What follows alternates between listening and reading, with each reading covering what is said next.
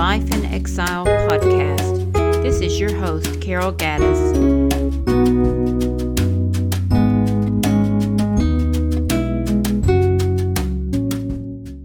Walking in His Love, a study of John's letters. 9.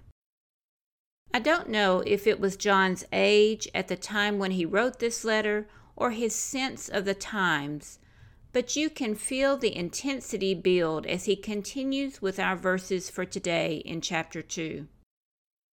Children, it is the last hour, and as you have heard that Antichrist is coming, even now many Antichrists have come. By this we know that it is the last hour. They went out from us, but they did not belong to us. For if they had belonged to us, they would have remained with us. However, they went out so that it might be made clear that none of them belongs to us. But you have an anointing from the Holy One, and all of you know the truth. The Antichrist is a culmination of many who preceded him. Jesus spoke of false Christ and false prophets who were to come, as did Paul in his letters, while the prophet Daniel gave descriptions through the visions he shared. John, having walked with Christ Jesus, knew the importance of being alert to those whose goal was to deceive the flock. As he shares in this letter, many had already come, were already stirring up confusion and attacking those who followed the way. Yes, Antichrist is coming, and we know what to look for, but in the meantime, we need to be cautious not to fall prey to the little Antichrist who precede him. Their damage to the cause of Christ can be disastrous to the faith of those who are not firm in the Word and maintain fellowship with other believers. The more we separate ourselves from the love of the world, as he talked about in earlier verses, and instead walk in Christ's love, the better we are able to spot those whose aim is to hurt the cause of Christ.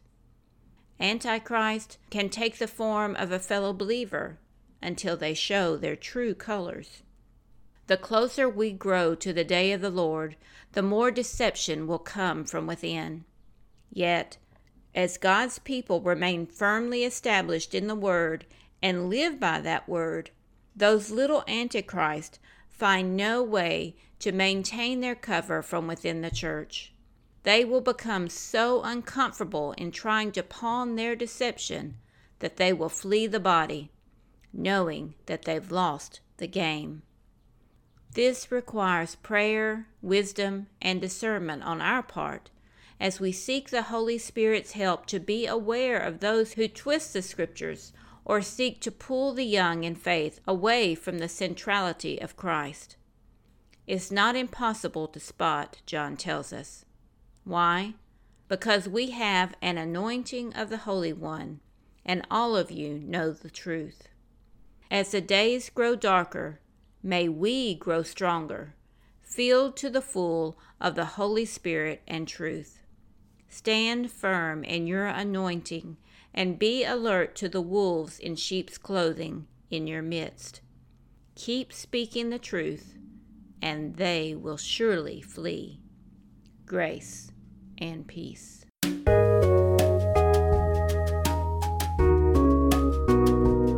This has been a podcast of Carol Gaddis. To find out more, visit lifeinexile.net. Please share with a friend if this has encouraged you. Thank you for listening.